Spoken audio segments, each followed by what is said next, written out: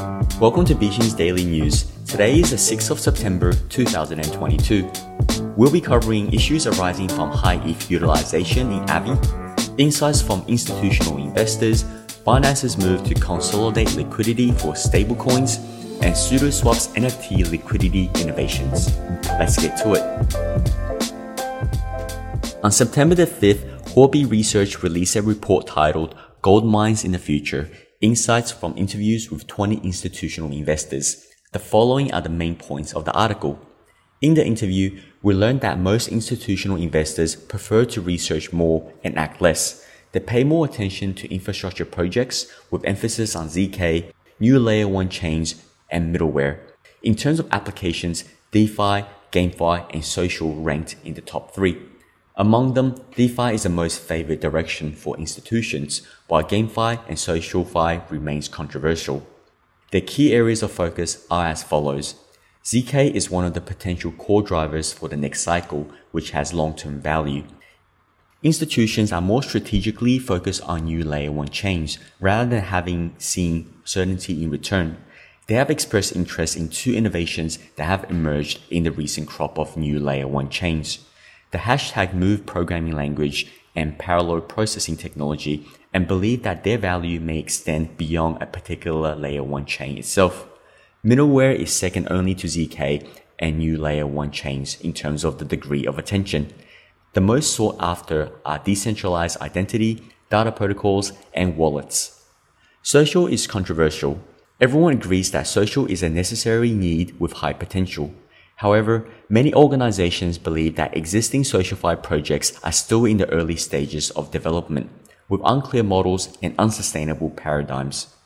The controversy surrounding GameFi is prevalent. On the one hand, many institutions recognize that games can best attract incremental users. On the other hand, some institutions believe that current GameFi models are unsustainable. On September the 6th, KOL Wishful Cynic tweeted his views on the fake news about USDC. He mainly shared the following points. 1. Removing most stablecoin pair is a good thing. Liquidity doesn't have to be split between multiple stablecoins, making market makers' jobs easier and markets overall more liquid. 2. This is positive for USDC. Before this change, you would need to convert it to BUSD and USDT, then use it to trade margined perps.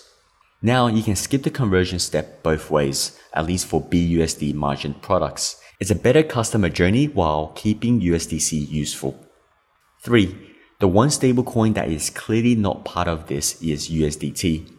Perception-wise, it won't help customers will keep wondering what makes Tether so special that they need to bother with conversion. And in the long run, liquidity in non-USDT pairs will increase. Ultimately, until Tether improves their operational efficiency and redeem and minting costs, it will continue to lose ground.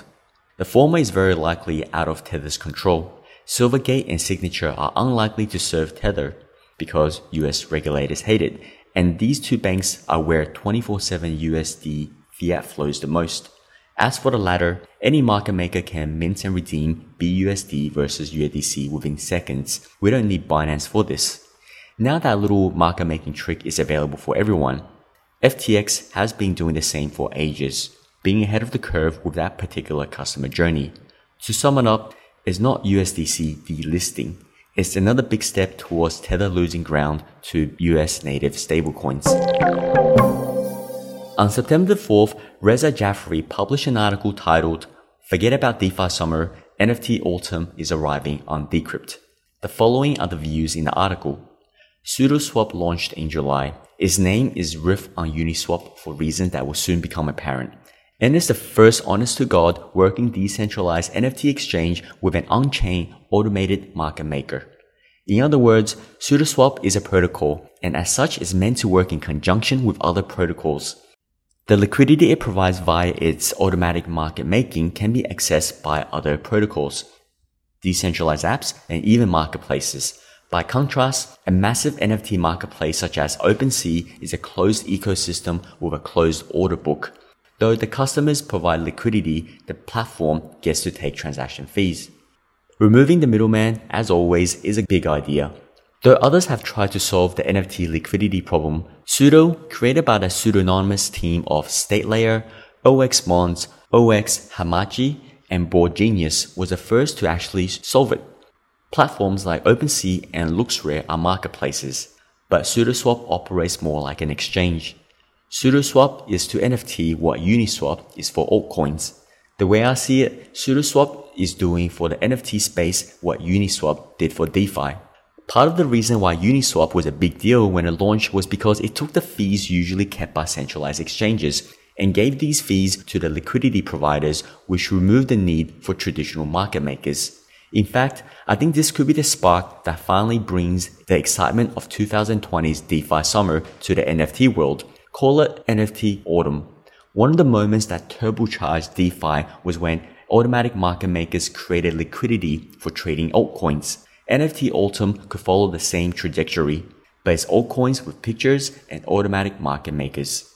Liquidity is a crucial financial building block, a necessary element of any successful token, whether it's fungible or not. It's also a building block that was missing from the NFT ecosystem until Sudo's AMM launched. And a small portion of Sudoswap's Sudo supply will be distributed to people who have provided liquidity for the platform in the past, a la Uniswap. A move that might draw more liquidity to Sudoswap and its AMM because it will lure speculators. On September the 6th, DeFi analyst DeFi discussed AAVE governance vote 97 on Twitter. This vote is to decide whether AAVE pauses Ethereum borrowing pre-merge. Primoz Cordez's proposed changes. Number 1, a freeze on Ethereum borrowing pre-merge. Or 2, Ethereum variable borrow rate at max utilization from 103% to 1000%. At the root of the problem is Ethereum's utilization rate from the borrowing demand, causing the interest rate to sharply increase, which is currently at 10% APR to borrow. Primoz notes several risks stemming from this uptick in Ethereum borrowing rates. One of them being high utilization makes liquidity harder and impossible. Secondly, ST-ETH and ETH pairs recursive positions becomes unprofitable, therefore could cause liquidity cascade from forced ST-ETH unwind. Thirdly, merge and AAVE uncertainties equals Ethereum suppliers withdrawing Ethereum. The pain of high WETH utilization is already starting to be felt across some protocols that utilize levered ST-ETH yield farming, such as InstaDApp. All vaults are currently earning negative EV APR, currently creating an annualized yearly loss of 2.3 million over 113 million notionally. This can get worse. Moreover, ST-ETH curve liquidity pools might temporarily pool their ST-ETH and Ethereum pairs liquidity to receive forked tokens. If Ethereum utilization is extremely high, these assets could potentially not be liquidated in the worst case scenarios, since the majority of Ethereum could be borrowed out. This could result in bad debt for the AAVE protocol. Pausing Ethereum borrowing likely limits this possibility by preventing further borrowing. However, it's likely people withdraw ETH from AAVE to receive the fork, causing utilization to converge on 100% regardless. To continue hearing more, please subscribe to beachinventures.substack.com for a daily newsletter and follow Twitter account Beaching Ventures to hear the rest. This is Celine from Beaching Ventures. Thank you for listening and we will see you tomorrow.